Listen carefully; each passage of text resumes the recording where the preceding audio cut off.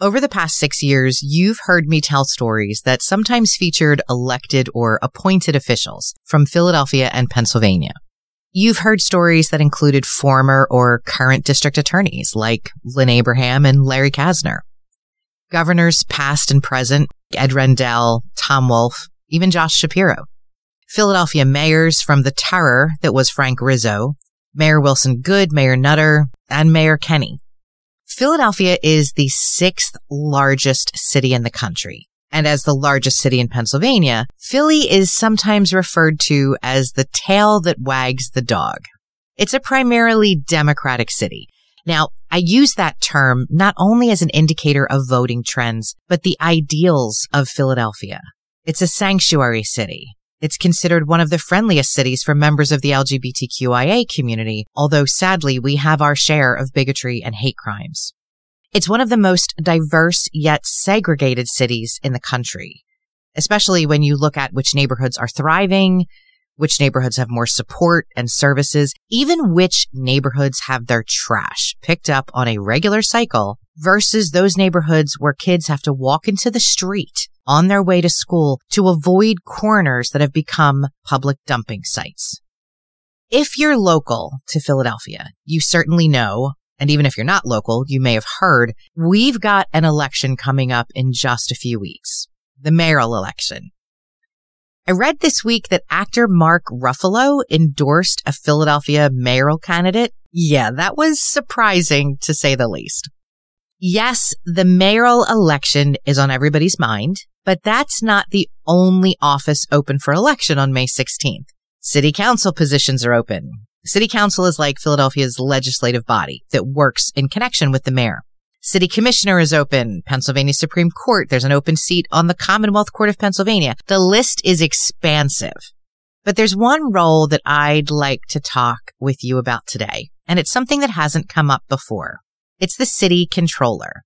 This is a position I didn't know much about until I realized one of the candidates is someone I voted for in a congressional election last year. The city controller is the chief auditor of the city of Philadelphia's budget. They're like a watchdog, making sure the funds being spent by the city for the city are being spent where they're supposed to. They're the chief auditor of Philadelphia's school district and so much more. The candidate who continues to catch my attention with her authenticity, her influence, and her vision through a belief that, and this is a quote, we must focus on creating a healthy, functional, and prosperous Philadelphia in which we all benefit, is Alexandra Hunt. Alexandra is looking for creative solutions to Philadelphia's issues using an evidence-based approach. She has a master's in public health from Temple University, an incredible work ethic, a commitment to advocacy for social, racial, environmental equality, and she is just cool as hell. When the opportunity presented itself to interview Alexandra Hunt here on Twisted Philly, to get to know her better, to get to know where she stands on issues in our city, which means an opportunity for you to get to know her better too, I was so excited. She is a strong, intelligent, creative woman, and I'm thrilled to have her join me today. I'm Dina Marie, your host on this week's Not So Twisted Journey. Welcome to Twisted Philly.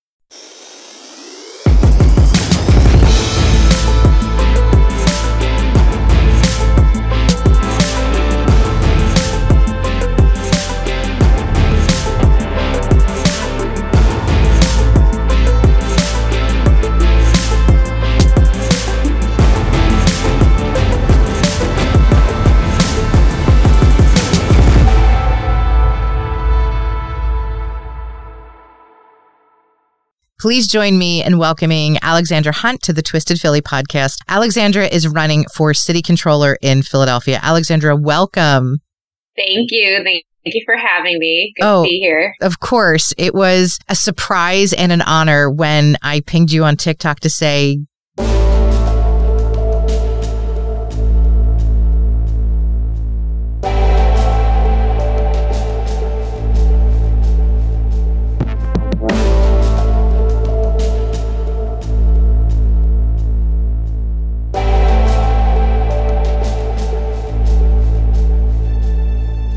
would you like to come on my show? And you instantly said yes. I was absolutely thrilled. and really, really excited. My family and I have been following your campaign since you ran for congressional rep for District 3 in Philadelphia, which is where we live. We were so excited to vote for you. And I have to say, as what was considered a relative newcomer, you got over 30% of the vote in that race. 20% of the vote. 20%. Okay. I got over 25,000 votes. Yes. I think that's fantastic. And I was thrilled to see you come back into the arena, this time in a campaign for city controller in Philadelphia. Alexandra, for folks who may not be familiar with you, would you like to take a few minutes and share a little bit about your background, your journey, and what led you to get involved in Philly politics? Both my parents are teachers, and I have a twin brother who is on the spectrum. And I left my mother's home while I was still in high school and became financially independent and lived on my own. I left Rochester, where I was born and raised, and I knew that I was in search of a new home. And I went to University of Richmond in Richmond, Virginia. I graduated college in 3 years. During that time, I worked as a sales associate, a stripper, and a server. And then I came straight to Philadelphia for a master's degree. And the way Philadelphia moves, it's a very blue-collar working city. People just put their head down, go to work, and really fight for the community that they want and the things that they believe in, including the Eagles and other sports teams. I really loved how Philly had such a pulse and felt at home because that I'm also a fighter. I'll put my head down and go to work, and I work pretty hard for the things that I believe in too. I was on the path to become a doctor, and I was working out on a reservation in South Dakota when I had this epiphany that if you look at all these problems bearing down on people, like it's a dam that's about to break open, becoming a doctor only plugs one hole, and it's not going to stop the dam from breaking. If you look at it from a public health angle, from a more systemic angle, and ask the question of how can I build a better dam, that is what I want to tackle. I want to tackle that question. So I shifted my career to pursue public health, and I started attending Temple for a master's in public health degree, and I was working in oncology clinical research, and then a pandemic hit. I was already of the belief that we deeply need systemic change. When I saw the mismanagement from the government at all levels of this enormous crisis, that one, we should have been prepared for because we knew that this was a looming threat. And two, it turned its backs on everyday people. People on the ground did not get the resources that we needed, made it political, made it about protecting the few and the wealthy.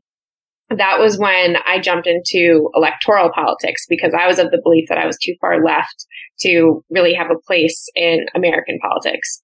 And ran for Congress, as we've already discussed, was able to really build a movement of people who felt seen and heard by our campaign. That was when people have asked me, who do you think voted for you? I was like, I think it was people who knew that I understood what it's like to live in the shadows, that if we work together, we can come together and no longer have to live in those shadows, no longer have to be marginalized by a system that doesn't favor us. And I think that was what comprised my over 25,000 votes. And so city controller is a very overlooked position. It's extremely powerful and influential, but it's very technical and not sexy. So I decided to run for it because the left is often criticized for having these big ideals, but it's slammed with the question of how are you going to pay for it? And if city controller has the values of progressives and is also able to follow the money, we can demonstrate how we can afford to pay for universal childcare and a fully funded school system, a public school system. The money is there. The prioritization is not. And with a progressive city controller, that can shift everything. So that's why I chose to run for it. You said something about the folks that voted for you and the people that are part of your village. Your transparency, your vulnerability, some of what you just shared over the last few minutes, I think that was what really resonated with me as a single mom, as someone who spent many years struggling financially on my own with my daughter. You talk about if someone's going to go for the money and look for the money and track every dollar, knowing what it takes to earn a dollar, I've heard you say that a number of times, is a real skill. I mean, obviously, plus, your background in analytics and public health, but that certainly resonated with me. And I think it resonated with a lot of other people too, is just your authenticity, your transparency. And it feels like, this is my personal perspective, I'm not assigning this to anybody else, but it feels like that level of transparency may not always have existed in some of our public offices in Philadelphia and across the country. I think people were very shocked by the level of transparency that I brought to the campaign and sharing my story. I think I also shocked myself a bit. I want to be, as an elected official, I want to be trusted, but I know that you have to earn trust. And so people have to understand how you're going to move and how you're going to think. And you have to let them in to understand that. So they need to know where you've been. That trust can't be established without sharing your story, without saying, okay, these are my experiences. And whether you are comfortable or uncomfortable hearing about them, that's not the point. The point is that I want you to understand that I'm going to do everything I can to put every dollar into the communities that need it most, because I know the value of those dollars. There's been some rhetoric around some of my opponents. One of my opponents took a lot of money from the FOP, the Fraternal Order of the Police, which is a very right-wing organization. And they said, well, if she gets in, it's only 2 years. And that statement just deeply hurt me, because I've been on a cliff edge where days are long and you're living paycheck to paycheck. In 2 years, like, you can't even pick your head up and think about 2 years. It is such a privileged statement. I understand that going into this role, how long each day can be when you're not making enough to not see an empty bank account at the end of the week. Mm-hmm. One of the things you mentioned about your time in Philly and the pandemic, and I know that you worked really on the front lines as a volunteer during early stages of the pandemic. I'm sure you've seen exactly how it really impacted Philadelphians at different levels of our society. It feels like, at least to me, that folks aren't considering what the last few years have done to cities, especially a city like Philadelphia, when someone loses their job. They're not even able to live paycheck to paycheck, as they may have not even been getting a paycheck. I hear a lot of folks talk about that has nothing to do with crime. And I really struggle with that, because when folks are put into dire circumstances, you're creating a space where there's no other options, there's no resources. I was just curious about your perspective on that and what impacts you think that might have had on the city. Yeah, I think this has been a long time coming, and I do think it comes from a divestment from communities that need support. In public health, we call it needs-based crimes, where people are stealing money or food that they need to survive. They're trying to make money in ways that are considered illegal in order to keep a roof over their heads. Everyone wants a quick fix to the gun violence that's happening in Philadelphia. I want it too, but there isn't an easy fix to it. What has to be undone is years of divestment that go beyond the pandemic, that go back to the war on drugs and racism that's been in the United States for centuries. We need to invest in communities through where their needs are, which is housing, which is education, which is opportunity. And if you give people opportunity and the chance for a bright and hopeful future, they're not going to throw that away. Also, if we address the mental health crisis that this country is in through universal health care, which includes mental health care, that's another avenue where people will not be responding from a traumatized place, which a lot of people are. You mentioned education, and I know one of the roles of the city controller is to be like the chief auditor of the Philadelphia School District. Part of your platform is really how to make sure that we get a sound funding for Philadelphia School District. I wanted to talk to you a little bit about that. And there's a potential, based on information that I read and some facts that you shared, potential for a nearly $500 million deficit by 2027. Why do you think our school district is in that financial situation? Could you share a little bit about your plan to work with communities to create a fully funded financial strategy for our public schools in Philadelphia? So the reason that our public schools, Philadelphia Public School District, is in a financial crisis situation is because of the state and because Republicans at the state level have designed school funding to be that way, but also because my former opponent, Congressman Dwight Evans, was part of that final vote that ended up kneecapping the school system. Okay.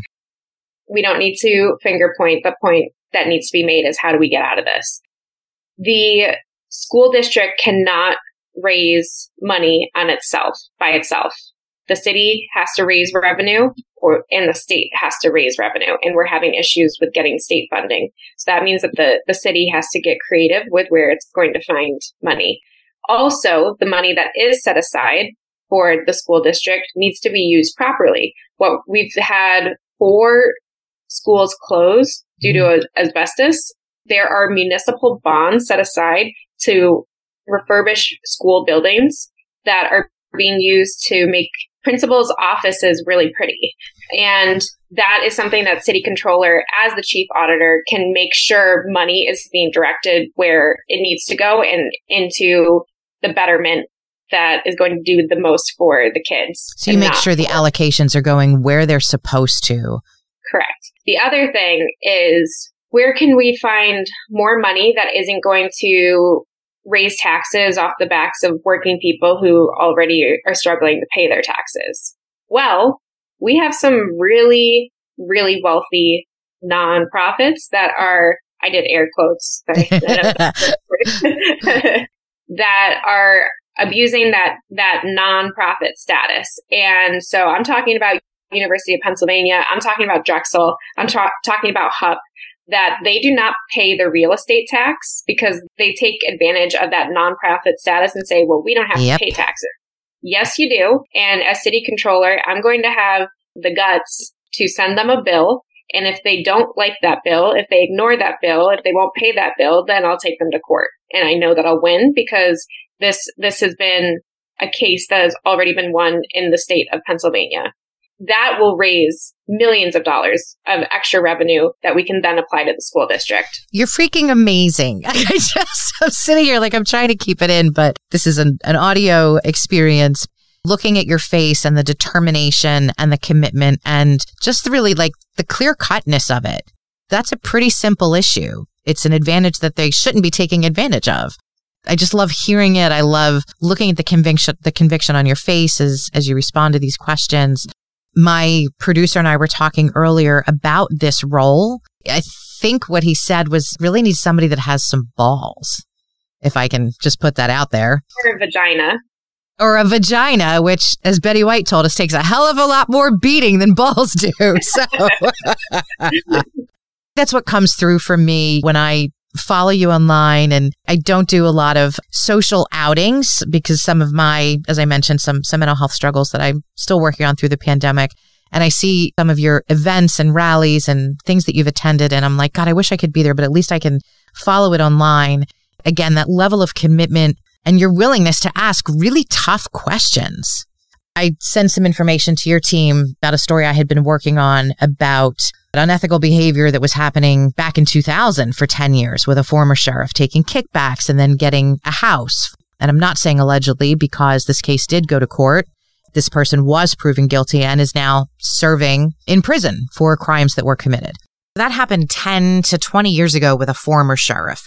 However, in April of this year, according to Ryan Briggs and William Bender of the Philadelphia Inquirer, the city learned that allegedly the sheriff's office, and this is a quote from that Inquirer article, diverted hundreds of thousands of dollars intended to hire more uniformed staff, including deputies, to fund hefty raises for executive staff and other office workers. This came out shortly after the sheriff's office met with city council to request over $1 million in additional funding because they're, quote, underfunded and short on deputies. You've been very vocal about a different issue with the sheriff's office. It's not something that's been a direct result of the current staff, but a longtime issue in Philadelphia. For decades, allegedly proceeds from some sheriff sales may not have been made public knowledge, nor have surplus from those sales always been returned to the property owners. Let's talk a little bit about that. What have some of these actions done to residents of Philadelphia, and who are some of the residents that have likely been most affected by this? So we're talking about tens of thousands of sheriff sales, and we're talking about likely billions of dollars that have added up over decades. It didn't start with this current sheriff, but it hasn't ended. In bringing this issue forward, the response out of the sheriff's office has been highly concerning, that they take this as a personal attack rather than as something that needs to be addressed and accountability measure of where's the plan and how you're going to get people's money back. When something like this has gone on for this long, sometimes you need to go outside of that area and find the solution elsewhere to come in and clean it up. And that's what city controller can do. At this point, this has been going on for 4 decades. People have died in poverty. They've been living in poverty. And this is predominantly Black Philadelphians who are impacted, working Philadelphians and older Philadelphians. And they lose the way that they were building generational wealth. Yeah. You're gutting generational wealth this way. It's why Philadelphia has still such a high poverty rate. How can city controller address this? City controller has the power to subpoena bank statements. I'll install a forensic accounting team, and a forensic accounting team will go through the practices of the sheriff's office and make recommendations for best practices. I'll install a watchdog in the sheriff's office who's going to do their accounting measures. They'll have an accountant. We'll parse through the bank statements to find out where all the money is. We're going to have to find how to get that back, and then create a database and a searchable website where people can see if they're owed money. On top of that, because a lot of these people don't realize they're owed money, there will have to be outreach to inform them. And then lastly, hold the sheriff's office accountable to complying with the home charter and these court orders. They have to upload a distribution sheet in 30 days after each sale, and they have to keep accounting records and a general ledger. Anyone that might refer to other candidates who have experience working in that office, listening to you, your level of financial acumen is significant. I saw a clip of an interview on TikTok where somebody was asking about, what if people say you don't have as much experience as someone else? I think people just need to open up their ears and listen to you. It's not about having worked in a particular office already. The plan that you're laying out, it's compelling and it's actionable. It really comes from a place of common sense, everything that you just shared. You don't need to have worked in the controller's office to be the city controller. This is an executive position that needs to have a vision of what needs to happen and how to execute it. And that's one of my strengths. You've got that and more. I was shocked when I was reading through your plan online. You mentioned outreach, that there's a lot of folks who may not even be aware that this situation affects them. They wouldn't know to go to a website to look and see if their name is there. And so how do you engage in increasing awareness? One of the things that I saw on your website was about harm reduction and really an increased focus and commitment to public health, and that there's less than 1% of the budget is earmarked for short-term harm prevention programs. And also that the results of some of those programs may not be yielding what folks would hope. I wondered, is it a lack of funding? Could it also be a lack of awareness? Besides funding, what are some of the other factors that could be impacting some of the programs that we have now? There's a couple of different issues at play with the funding for harm reduction and for violence reduction strategies. One of the issues is that there's so little funding addressed to this that it creates very high stakes on the programs that do get the funding. However, the programs that do get the funding don't have any sort of analysis applied to them of, is this working? And we're not getting the results that we need. As city controller, you can pull out data of the outcomes of certain programs and say, this is where funding would do greatly to be expanded. I think one area that is overlooked as a violence reduction strategy, and I'm very biased and I will say that, but is after school sports. It keeps kids busy. It teaches them teamwork. It teaches them leadership skills. It gives them a competitive edge, something to fight for, something to believe in.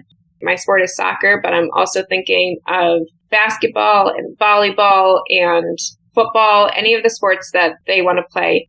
There is a lack of funding, especially with girls' sports. I think this is so essential to the upbringing of children. It's very easy to see the outcomes through funding sports teams. You can bring people together. You can bring community together. That can also be true for the arts and for music, that if you give these structures, you'll see the outcome on the other side is passion and fulfillment. And that should really be the goal. Everything you're talking about, like it happens. It makes a difference. It's just getting the people, the community, the funding, as you're saying, getting the resources that you need to make it happen. Okay, so your bias is sports. My bias is theater. I was a theater kid for as long as I can remember. I participated in local theater as an adult. There are so many life skills you learn, whether it's sports or the arts, about showing up, teamwork, inspiration. A few years ago, I saw a preview of an original Philly opera called We Shall Not Be Moved. It's the story of 5 Philadelphia teenagers who form their own family of sorts and take shelter in a condemned house in West Philly, which happens to be the house on Osage Avenue, where the city bombed the members of MOVE in 1985. I had a chance to interview leaders from Opera Philadelphia and a group called Art Sanctuary about the opera. So through a joint initiative, those two groups brought music and arts back into schools through after-school programs. This opera was written based on letters and poetry created by the Philly kids in these programs. The kids got to work with Broadway musicians, composers, producers, who then created an original opera inspired not only by what happened to MOVE, but these kids' reaction to it decades later. These were kids who may not have been into opera at all, but they had a chance to sing and play instruments and learn from people working in so many different aspects of the arts. And their thoughts, their words became a fully produced opera. That's amazing. It's called We Will Not Be Moved. We Shall Not Be Moved. I think that it's such an important way to empower people, where these kids can look at the product of their work, of their creativity, of their effort, and it became something seemingly extremely powerful. Philly kids did that. Right. It was an extraordinary collaboration between so many different folks, and that these kids got to work with professionals who could then teach them, and they learned from the kids too. I think the other thing too is that it gave them an opportunity to address something that was such devastation for this city and process it generations later. I think it's important to recognize how the issues have an impact on children. I think often we talk about what are we going to do about the children, and these are ways that we could better things for the children, but we talk over them a lot. And I think it's important to find out what they want, because they are growing up in this time and they feel these issues. Mm-hmm. I have spoken to too many kids who have had to grow up too quickly from Philadelphia, and they know exactly the problems. They say, why don't adults care? Why doesn't our government care? And are asking us what it feels like to have these schools close on us, what it feels like to not have air conditioning in our school, what it feels like to wear a crappy jersey or to have to play with the boys because they're not funding separate boys and girls teams. There's no theater options. They're experts in this. And I think there is a lack of recognition that experience is not just the resume. Experience is living it. Mm-hmm. And we've got so many kids who are living it, so many young people who are living it. The ways that it's always been, the status quo, has been to tell people what they need instead of listening to what they need. I bet those kids who did that opera, they were like, I don't know anything about opera, but they were asked what they need and they needed a creative outlet, and they were given that. Too many times we see such a focus on, for lack of a better word, criminalizing kids. Well, you can't go here at a certain time now, and you can't go there at a certain time now, and you're not allowed to be here without adults. And this negative anticipatory behavior, instead of focusing on what they can't do, let's sit down and give them a voice in what they would like to do, and then figure out a way to make it happen. Alexandra, is there anything that you would like to talk about with your campaign, your journey for city council, being an advocate here in the city of Philadelphia for racial equality, for environmental equality, human rights? Is there anything we haven't touched on that you'd like an opportunity to talk about? The only thing that I would like to add about city controller is that city controller sits on the Board of Pensions, the Gas Commission, and the Sinking Fund, and has a lot of influence in the directions that those boards move in. The Board of Pensions is extremely important to the financial stability of a city and have traditionally been invested in things that do not benefit workers and are subject to the national influxes of the economy. The same thing with the Sinking Fund. The pension funds are really invested in fossil fuels. The Sinking Fund is invested in Wall Street. City controller can whip the votes on those boards to invest in something much more useful to the city, like a public bank. I am not sure that my other opponents are aware of the capacity of this office and have that understanding, the influence of how city controller can really shift the stability or instability of the city of Philadelphia. It's very important. It hasn't been getting a lot of attention with the mayoral race, and it deserves it. Alexandra, you have been so generous with your time and thoughtful with your perspective and everything that you shared with us today. I really want to thank you for taking the time to join me. I can't wait till May 16th so I can go in and cast my vote for you for city controller. 18 days. Yep. I am number 42 on the ballot and first for city controller. And I hope I've gotten some votes. I hope you have too.